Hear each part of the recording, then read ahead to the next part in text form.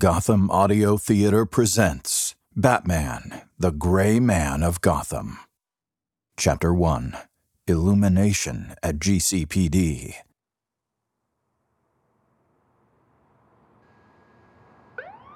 With the city shrouded in darkness, James Gordon finds himself waiting on the rooftop of the GCPD's headquarters on an exceptionally chilly April night.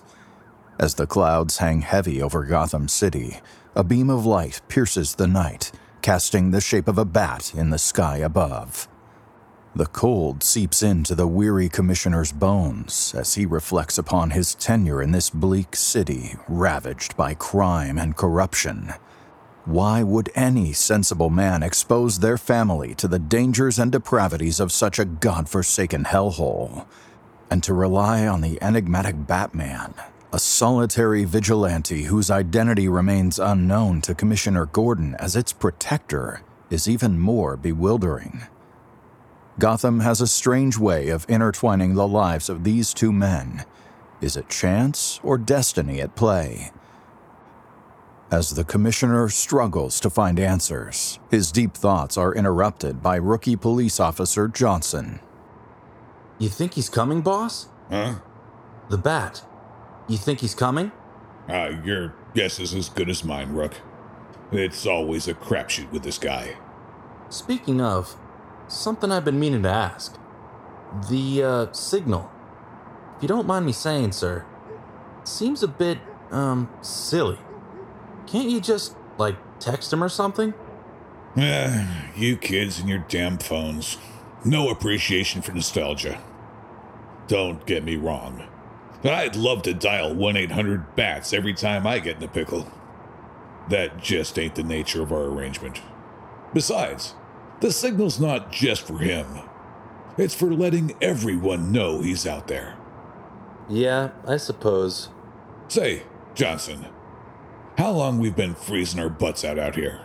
Better part of 2 hours, sir. I think it's time to call it quits for the night. Batman ain't showing up, and we ain't getting any younger standing around here. Let's kill the signal and get the hell out of here. Let me tell you, kid, a big, greasy roast beef sandwich and a steaming cup of joe would hit the spot right about now. Swear to God, I'm getting too old for this cloak and dagger bullshit. Evening. Jesus H. Christ, Batman. You trying to give me a heart attack? Sorry I'm late. Busy night. Holy moly! Batman, it's really you! Johnson, how's the wife and kids? Huh? Well, let's see. Linda got promoted at work, and, Billy just started kindergarten, and, hey, hold on. How did you know? Johnson. Right. Sorry, sir. What do you have for me, Commissioner? Just about the damnedest set of 211s I've ever seen. 7 incidents within the span of 5 hours in broad daylight, no less. Same MO. So we're fairly sure it's the same guy. Casualties? Nothing too major, thank God. The perp pistol-whipped one of the Vics, but that's about it. The rest just handed over the goods without putting up a fight. Cash, phones, watches, jewelry, and the likes. They'll probably show up in some sleazy pawn shop in a few days. I know what you're thinking. 26.3 armed robberies in Gotham on any given day. Doesn't sound all that out of the ordinary, right? So, here's where it gets interesting. Out of the 7 victims, all but 1 can't give a solid ID on the perp. Meaning what, exactly? Somebody did a real number on them and left their memory all scrambled. Hardly a single piece of useful information between the lot. Bullock's been running the interrogations, but Harvey's getting nowhere with those poor bastards. Any eyewitnesses? Not a single one. Some punk robs people in the middle of the street during lunch hour, and nobody sees a goddamn thing. What about CCTV? Nah, the street coverage hasn't been up to snuff in years. Remember the mayor's speech about respecting the citizens' right to privacy? What a load of BS. That schmuck's just scared of being caught on tape, leaving the iceberg lounge with his mistress. Oh, sure, we might have better luck with transit hubcams. But Judge Faden's way too busy perfecting his golf swing to be bothered with something as trivial as issuing a warrant. No, sir. Not Judge Faden. You mentioned earlier that one of the victims was able to provide a more detailed description of the perpetrator. Yeah, our star witness. Not just some regular chump either. Councilman Robert Murdoch, fresh out of City Hall. Here, made you a copy of everything we've got so far. Locations, interviews, reports, the whole 9 yards.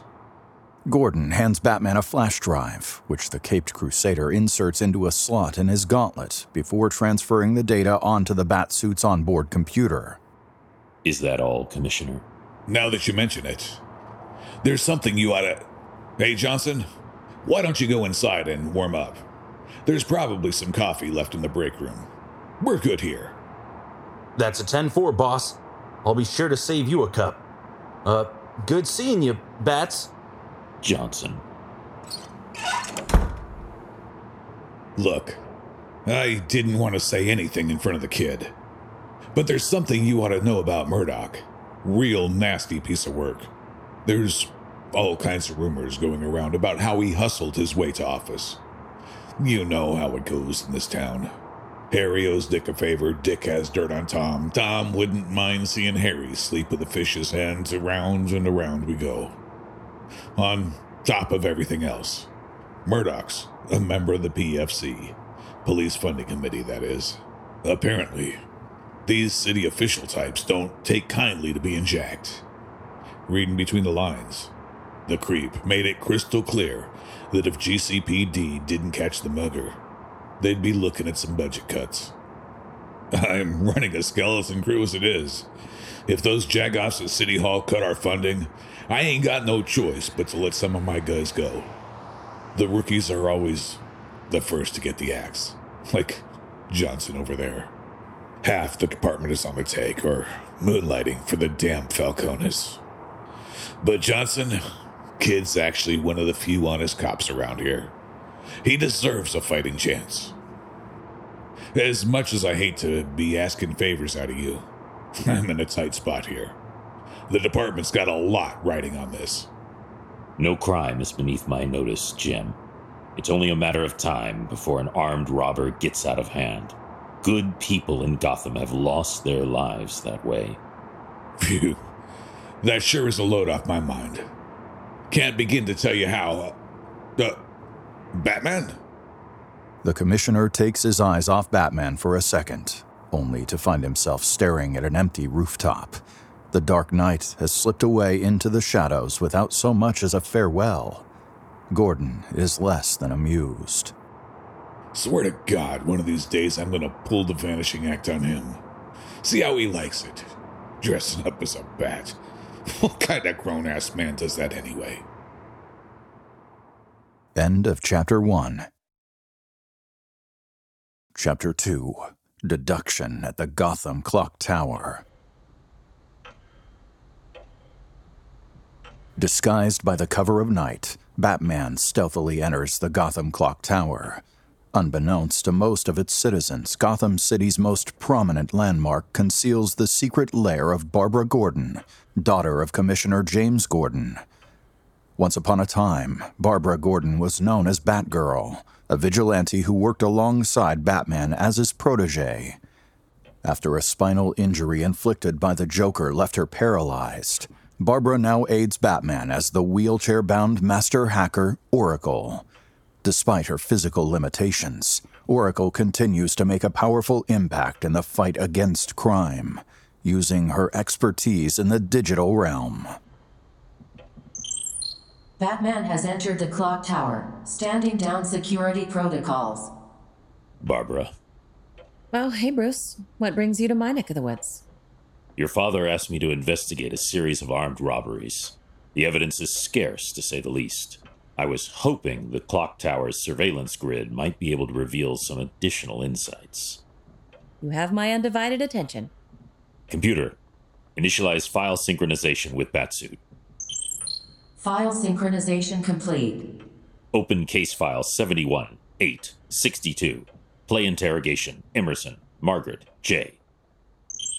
Monday, April 4th, 11:48 a.m. Detective Harvey Bullock, interviewing Mrs. Margaret Emerson. Time index 3 minutes, 5 seconds. Turned around and there he was, standing right in front of me, like he came out of nowhere. Not sure if he actually said anything, but he pointed at my purse, and that's when I realized he meant to take it from me. So the mugger was male? I think. You think? Well, I mean, surely I would have noticed if it was a woman, wouldn't I? Right. What about the mugger's ethnicity? How strange. Now that you mention it, I didn't pay much attention to that. You might think I'm just being politically correct, but I honestly don't remember. Okay. So was the mugger wearing a mask, or? No, not a mask. But I couldn't get a good look at him. There seemed to be something casting a shadow on his face. Perhaps the hood of his shirt? During midday in April? Excuse me, man, but that doesn't sound too plausible. Nothing but sun and clear skies. The sun. Yes. I remember feeling the warmth of the sun on my face, but when I try to remember the mugger's appearance, it's just a complete blur. What was the mugger's build like? Skinny, fat, toned, beefcake? Normal. You know, like average. I'm terribly sorry, Detective. I know help at all, but I really don't recall. No, not to worry, man. I'm sure you're doing your best. Let's talk about other people for a moment. Were there any bystanders who might have witnessed the incident? Well, dozens, probably. Everyone just kept walking on by, minding their own business. It's like nobody cares about anyone else in this city. That's Gotham for you. I wanted to scream for someone to call 911, but everything was so disorienting and confusing. I see. Did the mugger have a weapon of some sort? I'm inclined to say yes. I think he had a gun. No, wait. Maybe it was a knife, after all. Metallic. Yes. Definitely something metallic. With all due respect, Mrs. Emerson, you can tell the difference between a piece and a blade, right? Of course I can. Do you take me for some senile dimwit? For goodness sakes. Please, excuse me, Detective. I really shouldn't have gotten worked up like that. It's just so frustrating. Like trying to hold on to a dream that keeps slipping away. My therapist has told me that it may be a result of post-traumatic stress reaction. Well, you've been through a lot, and it's true that folks tend to react differently to these sort of things. You think you'll be able to catch him? I'm going to level with you, Mrs. E. The department's doing its best, but it doesn't look too promising. All we've got is some punk in a hoodie who looks like every other schlub on the street. I could throw my cigar out the nearest window and probably hit some sorry SOB matching that description. Pause. Yeah, I'm starting to understand what you meant by scarce evidence. Are all the marks singing the same tune? More or less. There's some minor differences here and there, but that's to be expected. It is well established within the field of criminology that witnesses' statements may not always be entirely reliable. The human mind often unconsciously inserts personal biases and preconceptions into its recollection of events when attempting to create a coherent narrative. But for the most part, both statements and profiles of the victims are strikingly similar. Middle-aged to elderly, affluent, and either small in stature or out of shape. Easy prey. Likely to have valuables. Unlikely to fight back. The only victim who doesn't fit the pattern is a city official named Robert Murdoch, Former VIP bodyguard, 6'3", 240 pounds. At age 52 years old, he is in remarkable shape for a man of his age. Before becoming a councilman, Murdoch worked 9 years at Sionus Security. Hold on, Sionus? As in Roman Sionus? The very same. Sionus Security is a subsidiary of Sionus Industries. Going from hired muscle to man of the people? Now that's an interesting career development. Call me paranoid, but having one of Black Mask's ex-goons in public office doesn't exactly inspire confidence. From what I could gather, Sionus Security is a legitimate business and not just a front organization. For all we know, Murdoch and Sionus might have never even met in person. Furthermore, Sionus Security has a client list that reads like a who's who of the Gotham's elite. With such high-profile clients, there would be plenty of opportunities to make connections in all the right places, with or without Roman's involvement. Either way, Murdoch is the only victim who was able to provide a substantial description of the perpetrator. Somehow I had a feeling you were going to say that. Computer, play interrogation Murdoch, Robert S. Tuesday, April 5th, 9:32 a.m. Detective Harvey Bullock, interviewing Councilman Robert Time index Murdoch. 2 minutes, 32 seconds. Had a 3 o'clock meeting with a real estate developer on the Upper West Side. On our way back to the car, we took a shortcut through a small back alley. Who's we, sir? Higgins and myself. And Higgins is... Anthony Higgins, my bodyguard. The city provides all councilmen with armed escorts, which is rather ironic considering. Considering what, sir? I used to work in the security biz myself, back in the day. Ah, I see. Right. So was Mr. Higgins with you when you got jumped? No, I was alone at the time. I noticed something out of the corner of my eye and spotted this fellow in a gray hoodie. Hispanic, north of 25, just shy of 6 feet, 175 to 190 pounds. He had a tattoo on his neck, skulls, guns, flowers, what have you. Uh-huh. I think I know what you mean. Seen a bunch of them on what you might call a less savory element of the society. Yes, I can imagine. In any case, he pulled a gun on me. Pretty sure it was a .45, and demanded that I hand over my valuables. 45. Gotcha. So what did you do? Called his bluff is what I did.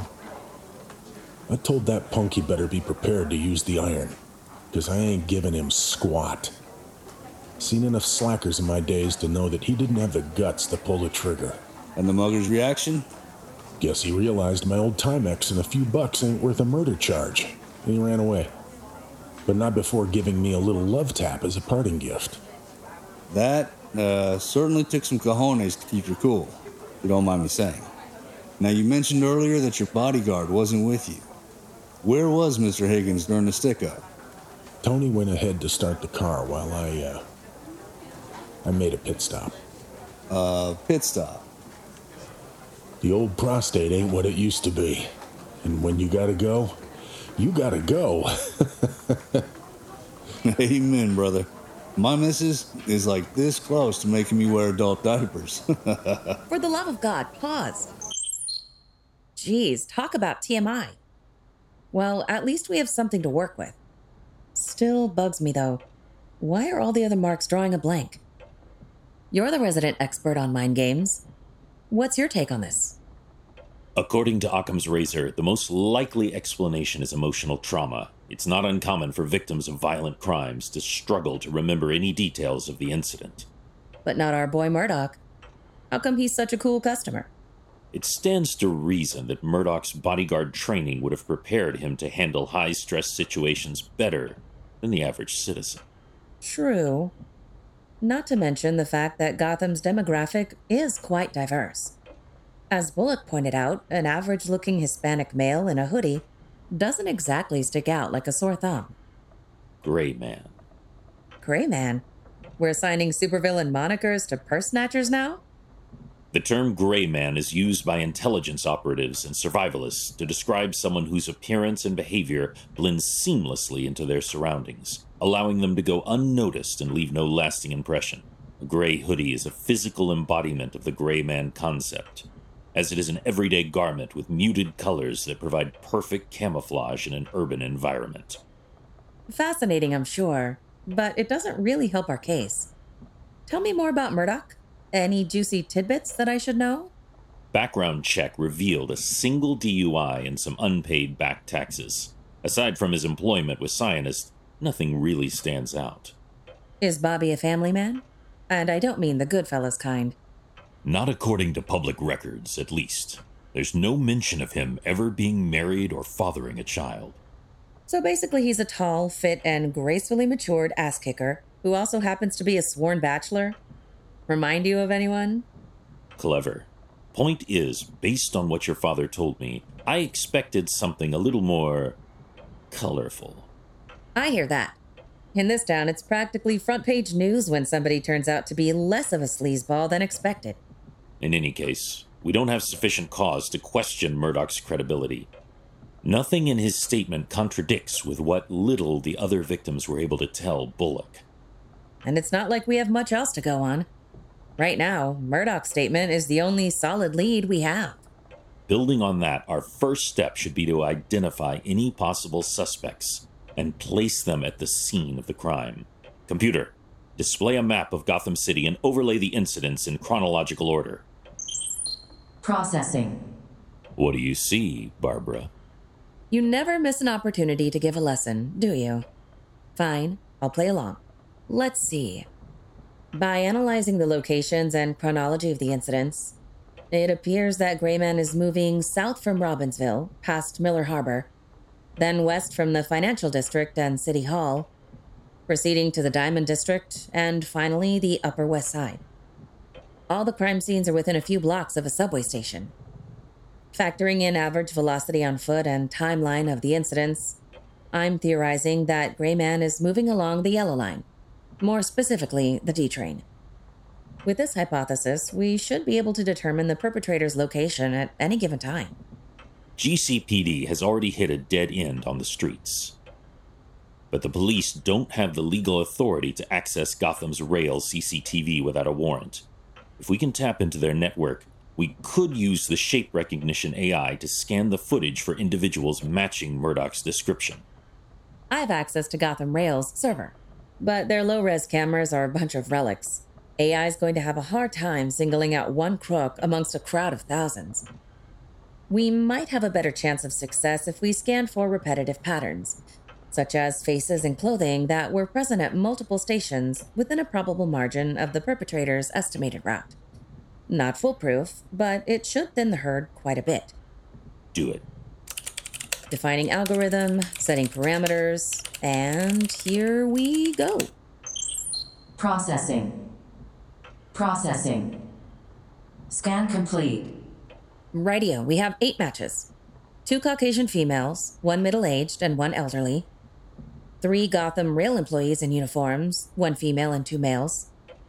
1 teenage girl in a school uniform, 1 African-American janitor, and, lo and behold, 1 average height, average build Hispanic male wearing a gray hoodie. Run a facial recognition scan against the GCPD database. Let's see if our lucky winner has a rap sheet. Way ahead of you. And bingo. Hector Emilio Alvarez, age 27, 5 foot 10 inches, 178 pounds. Gang affiliation, aggravated assault, B&E, resisting an arrest. Registered owner of a Springfield 1911. Yeah, Mr. Alvarez definitely fits the bill. He doesn't have a neck tattoo, but the mugshot isn't recent. He could have gotten ink done after the photo was taken. Last known address? Just a sec. 39 Kane Avenue. Looks like the apartment number is missing. Kane Avenue is less than half a mile from Robbinsville Station. Perhaps I should pay Alvarez a visit. Keep the comm lines open. I'll be in touch. Hey, Bruce. Thanks. For what? For being there for my dad. It really means the world to him that you always have his back. Your father's unwavering commitment to justice is an inspiration to us all. But more importantly, Jim's family. We look out for our own. End of Chapter 2. Chapter 3. Incident at Kane Avenue. Hot on the trail of the mysterious Gray Man, Batman races through downtown Gotham City, finally arriving at 39 Kane Avenue in Robbinsville. Fueled by the memory of his parents' untimely deaths in a violent mugging gone wrong, the Caped Crusader is determined to catch the perpetrator behind a string of armed robberies. Despite its former glory, the rooftop of this aging apartment building now lies largely forgotten, a shadow of its former self. The only activity to be found is the bustling of its avian inhabitants, who seem undeterred by the decay of this once mighty concrete Goliath. Oracle, this is Batman. Do you read? I've got boots on target. Copy loud and clear, Batman. What's that chirping sound on the background? Pigeons? Doves. There's a dovecote on the rooftop. The door's still open. Someone was here just a moment ago. There might be some residual heat traces. Switching to infra... Ah! Batman? What's happening? Batman, come in. Oracle to all units. This is a Priority 1 emergency. The Bat is down. I repeat, the Bat is down.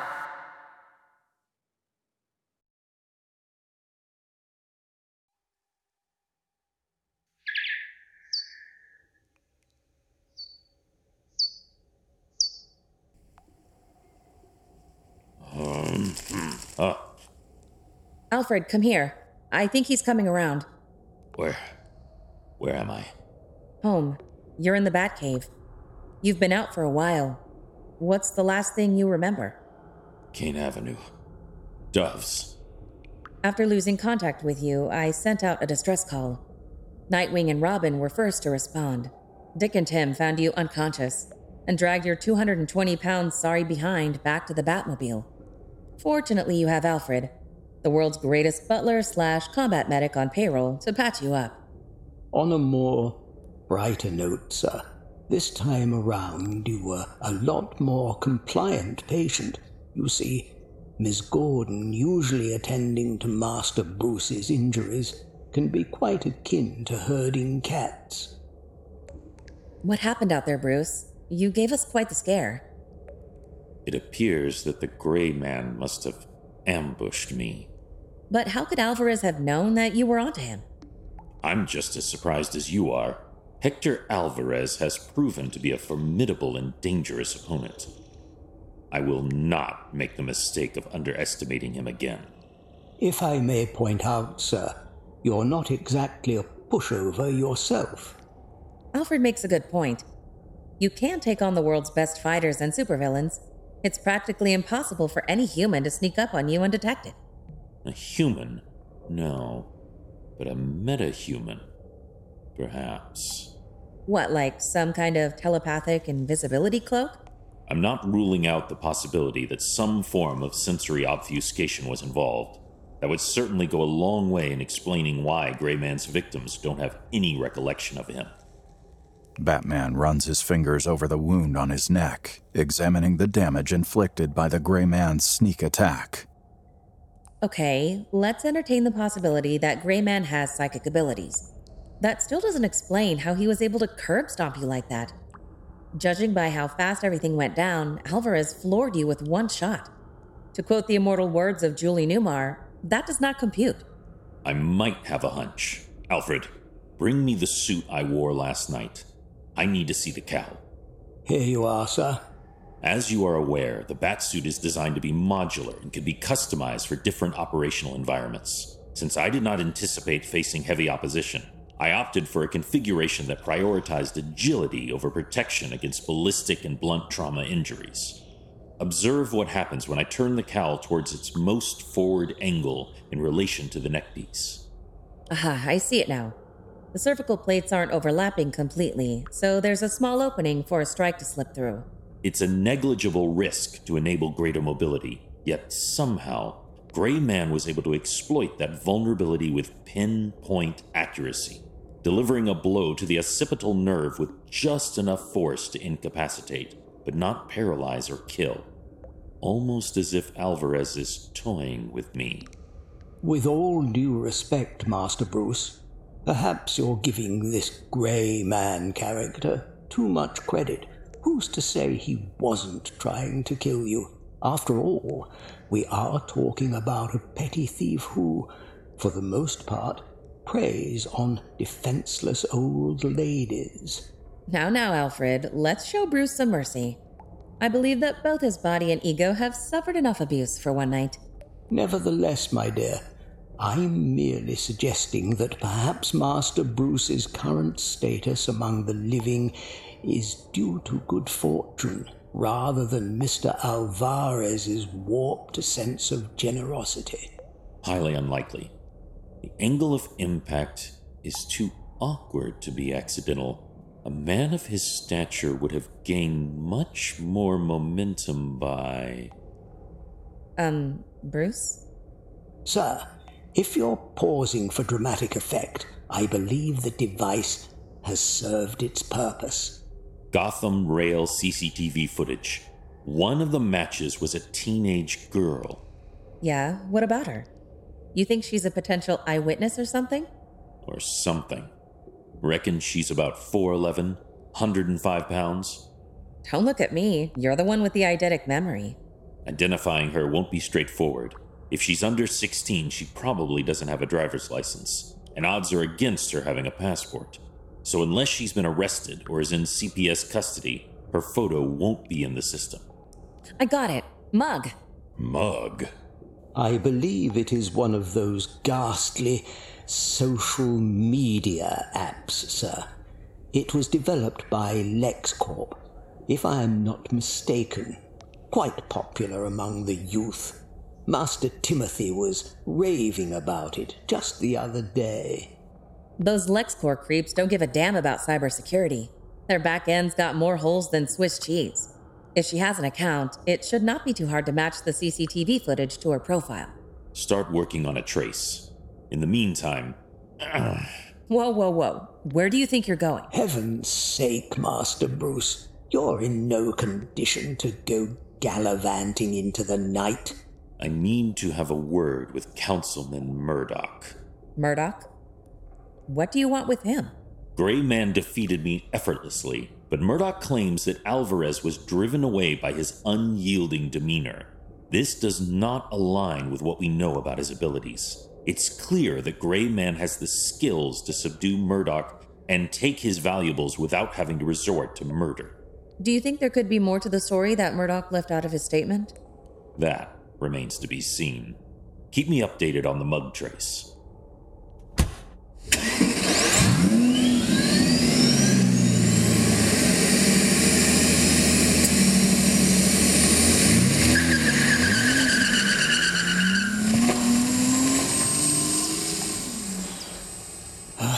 You see what I have to put up with, Miss Gordon.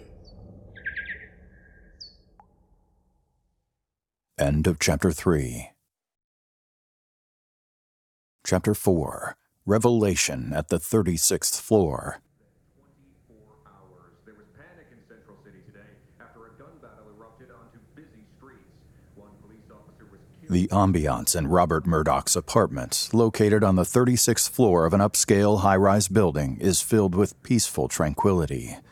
Unaffected by the constant noise in the streets, the silence is broken only by the quiet hum of the air conditioning and the soft chatter of the television in the background. The councilman himself lies on his couch, lost in an uneasy slumber brought on by his overindulgence in whiskey. Little does he expect that Robert Murdoch is about to receive a visit from a most unexpected and memorable house guest.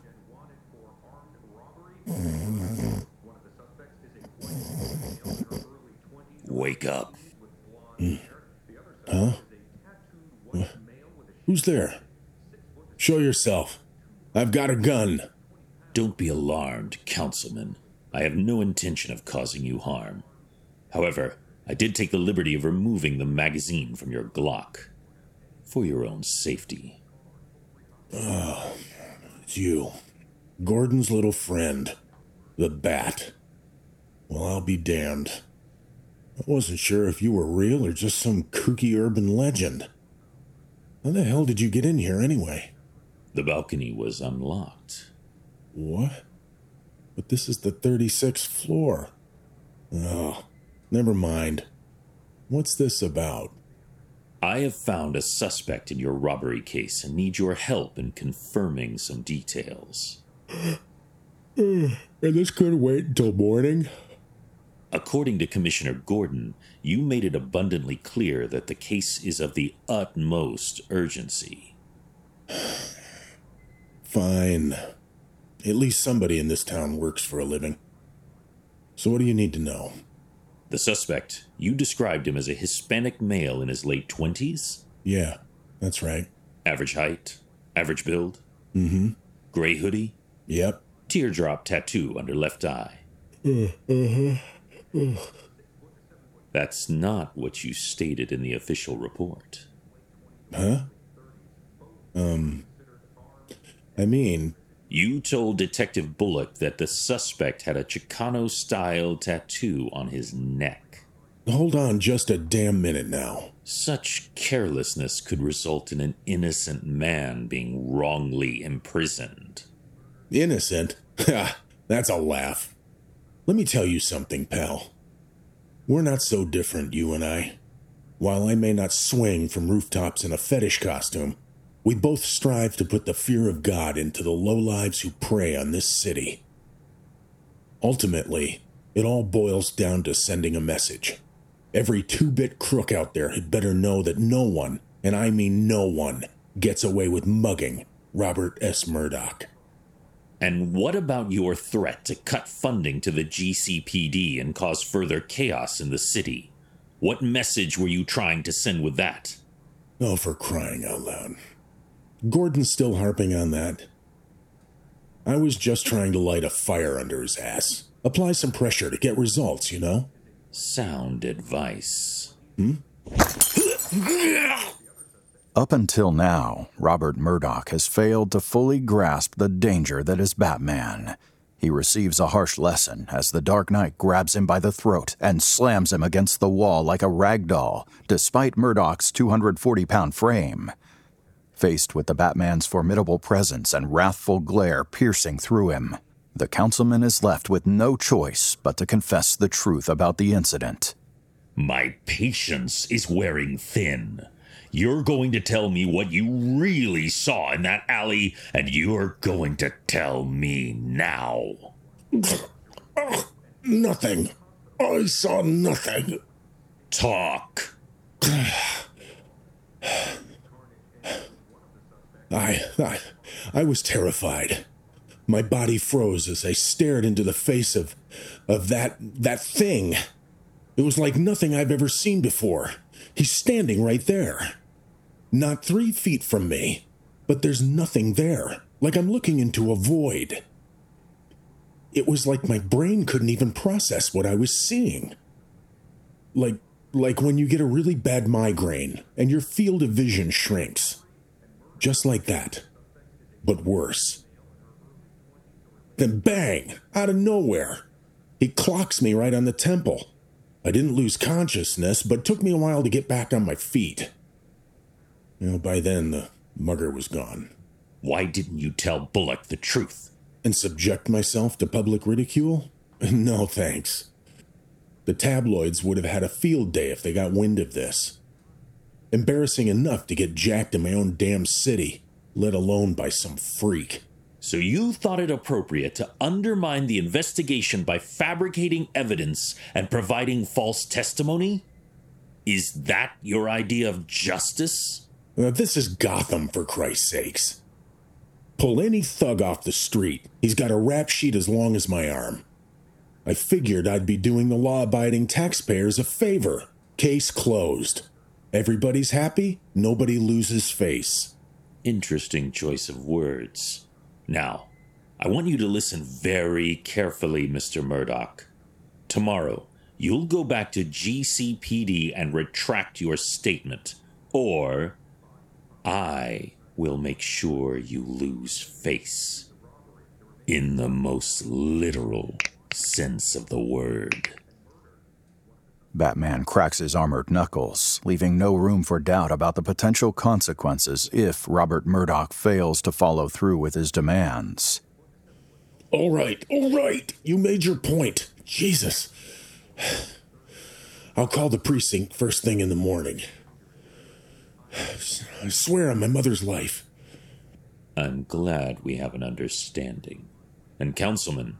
Yeah? You are mistaken. Gotham is my city.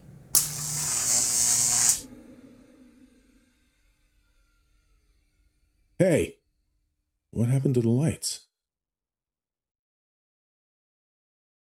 As the electricity crackles and the lights suddenly go out, a convenient blackout envelops Robert Murdoch in darkness. As the fumbling councilman struggles to regain his bearings, Batman makes his way to cover and informs Oracle about the latest developments. Oracle, this is Batman. Do you read? Copy that, Batman. Your timing is impeccable. I was just about to holler you. How did your heart-to-heart with Murdoch go? It was quite a revelation. Our esteemed councilman just admitted to fabricating parts of his statement. While it may not seem like much, we can at least conclude that Alvarez's abilities had the same effect on all of his victims. Oh, I'm afraid it's not that simple. Bruce, Hector Alvarez is dead. What? He passed away on April 3rd. I just got an automated notification a few minutes ago. Someone must have fumbled the paperwork and failed to file the report on time. Oracle, how did Hector Alvarez die? He died due to massive blood loss after being stabbed in the carotid artery by a rival gang member in a turf dispute. The EMTs were called to the scene, but they were unable to save him. A life of violence brought to a violent end. The coroner's report states TOD as 2:15 p.m. So unless the late Mr. Alvarez had access to a Lazarus pit, it's impossible that he could have encountered Murdoch in that alley, let alone attacked you 3 days later. In other words, we're back to square one. Hold that thought. Hey, it looks like the night may not be a complete loss after all. The mug trace finally came through. You got something on the girl? Uh-huh. Her name is Paloma Raines, age 14, freshman at Gotham High. Paloma, that's Spanish for dove.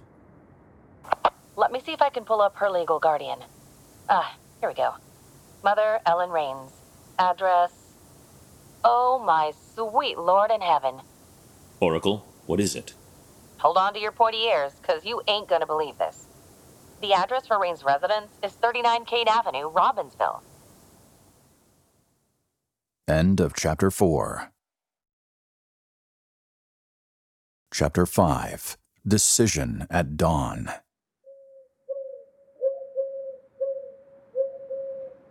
Undaunted by his crushing defeat against Gray Man and armed with a new plan, Batman has returned to the rooftop of 39 Kane Avenue.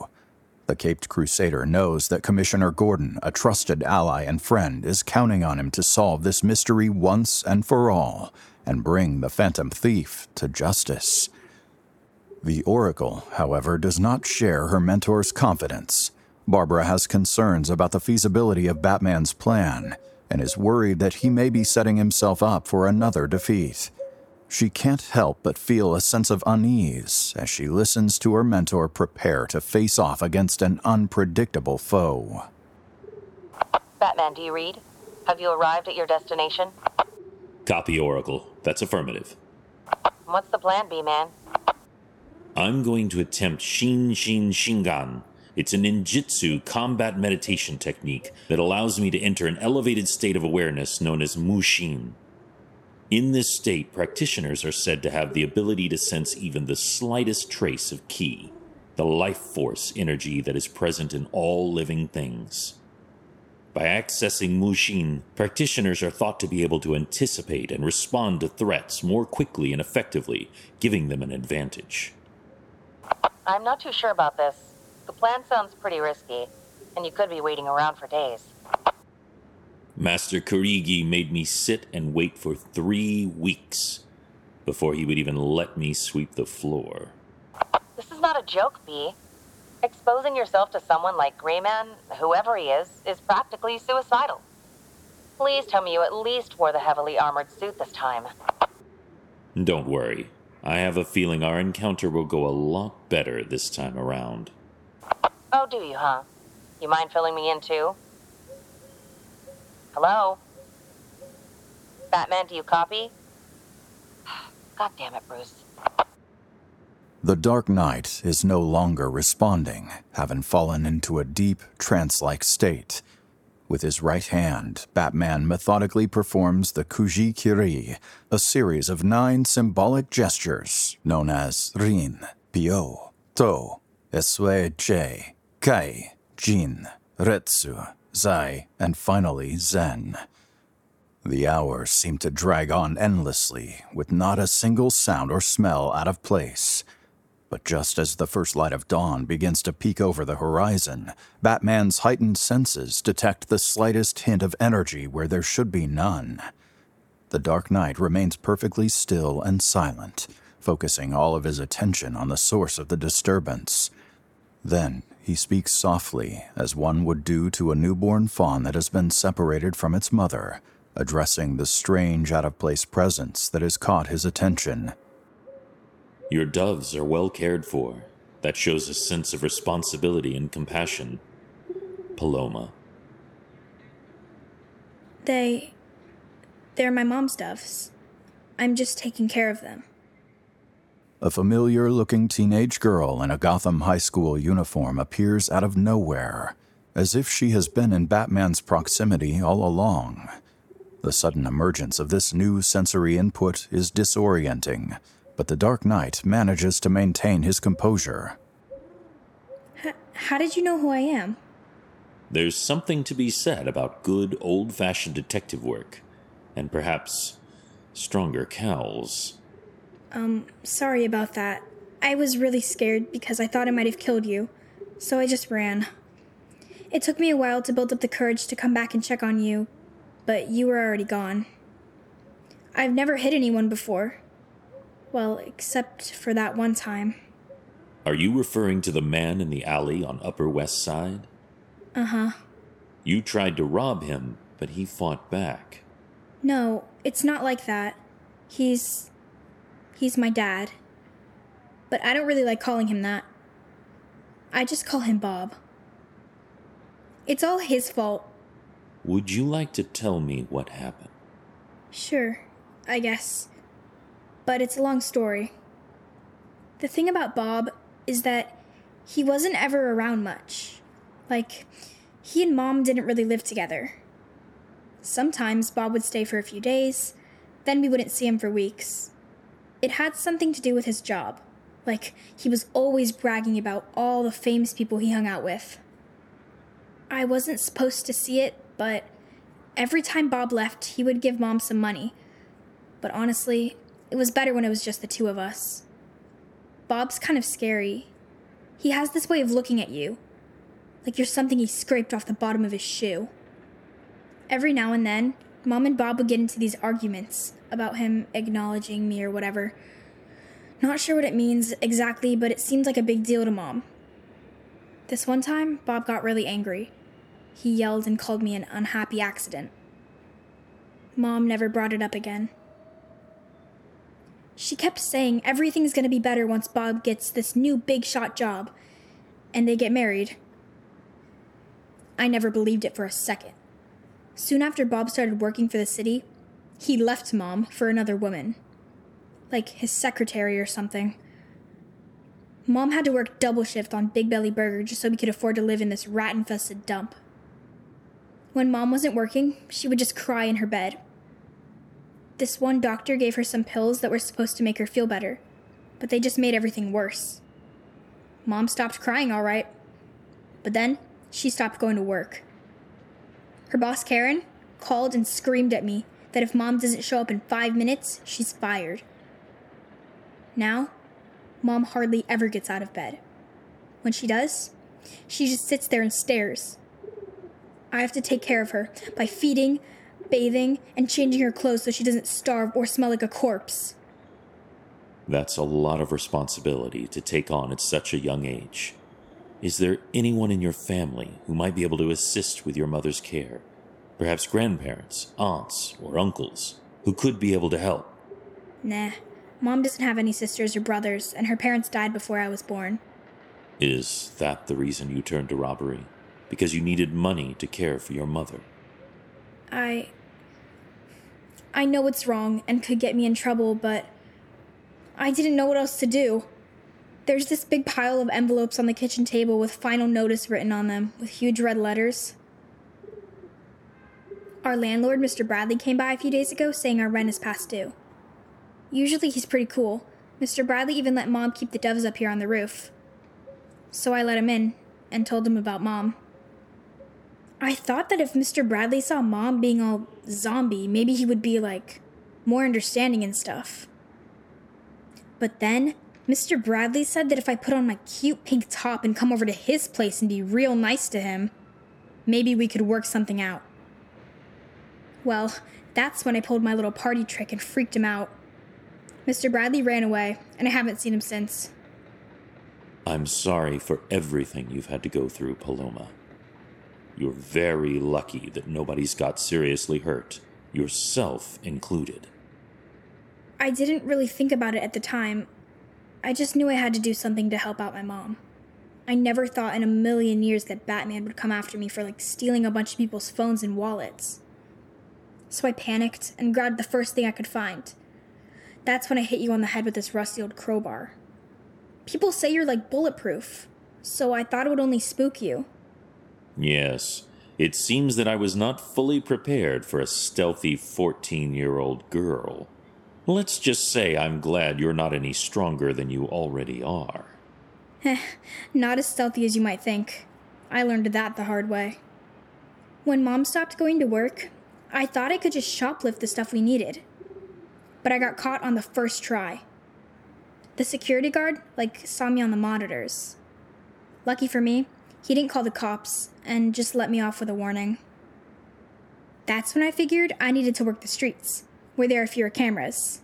See, my powers only work on people, animals too, which really comes in handy for feeding my mom's doves. That's what I was doing when you showed up. If you don't mind me asking, how did you get your powers? The thing is, I've been getting bullied for as long as I can remember. There's something about me that just rubs people the wrong way, and I don't get it. It's weird because I'm not even big on popularity or anything. All I want is to be left alone, but apparently that's too much to ask. There was this one really bad day at school. No, not just really bad, the worst ever. This one girl, Janine, or Queen Janine as everyone calls her, and her posse have been on my case all semester. It wasn't enough just to hurt me. No, they had to make a spectacle of it, and humiliate me in front of the entire school. The way the others cheered, like it was some big sporting event. I cried myself to sleep that night, wishing I never had to wake up again. So imagine my surprise when the next day, all of a sudden, the bullies stopped picking on me. Nobody said a word. Not Queen Janine, not anyone. Not even a sideways glance. At first, I thought they were playing a prank by ignoring me. I'm so irrelevant that they didn't even see me. But after a while, I realized it wasn't just the other kids. It was the teachers, too. Careful what you wish for, right? For what it's worth, I might be able to explain what happened. Paloma, I believe you possess a rare genetic mutation known as the metagene. It is not unusual for the metagenetic powers to lie dormant until they manifest during times of intense psychological distress. Without proper guidance, the emergence of these abilities can be a confusing and traumatic experience. You're telling me it still takes a lot of concentration to be all there, like the way you see and hear me right now. If I ease up a little, people will notice someone's there, but not exactly who or what. It scares and confuses the heck out of people, which is useful for, all the bad stuff. At first, everything went okay. People just gave me their things without any fuss. Then, I ran into Bob on that alley. The last person I expected to see. He just stood there without saying a word and looked at me, like he always does. So I flipped out and hit him with my bag. It's all Bob's fault that my mom is the way she is. What kind of father does that to his own family? It just made me so angry. A long time ago, someone hurt the people I love and took them away from me. That left me feeling angry in a way that I was never able to fully reconcile. When you're angry all the time, it can leave you feeling broken. And when you feel broken, it's hard to see that there's still goodness in others and in the world around us. You know, this is totally lame, but I used to be like your biggest fan. I dreamed of being a superhero just like you, because you were the only one in this awful place who wasn't afraid to stand up to the bullies. But it's all a big joke, this whole hero thing. Just a stupid kid's stupid dream. There are no heroes in this world, just people being awful to each other. What's the point of fighting all the bullies and bad guys if you don't believe people are ever going to change? I can only speak for myself, but for me, the pursuit of justice gives me purpose and defines the man I choose to be. While some may call me a hero, the truth is I do what I do because it is the only thing that makes me feel whole. Perhaps it's lame, perhaps it's stupid, but it is the only way I know how to live my life. Like me, you did what you did because it is the only way you knew how. You made a brave choice to put yourself in harm's way, fully aware of the potential consequences. It is this selfless act that makes you a hero, Paloma. You really think so? I do. But being a hero also means being accountable. You must now choose whether to continue running and living as a fugitive, relying on your powers to protect you for a time, or take responsibility for your actions. If you choose the latter, you can come with me to the police station and turn yourself in. The commissioner is a friend who I would trust with my life. Jim will make sure you are treated fairly and that you will receive all the help you need. I know it's the right thing to do, but I'm scared. Someone once told me there is no greater challenge nor greater reward than facing that which you fear most. Who was it? The person who said that? Those words were spoken by my mother. Batman has a mom? Yes.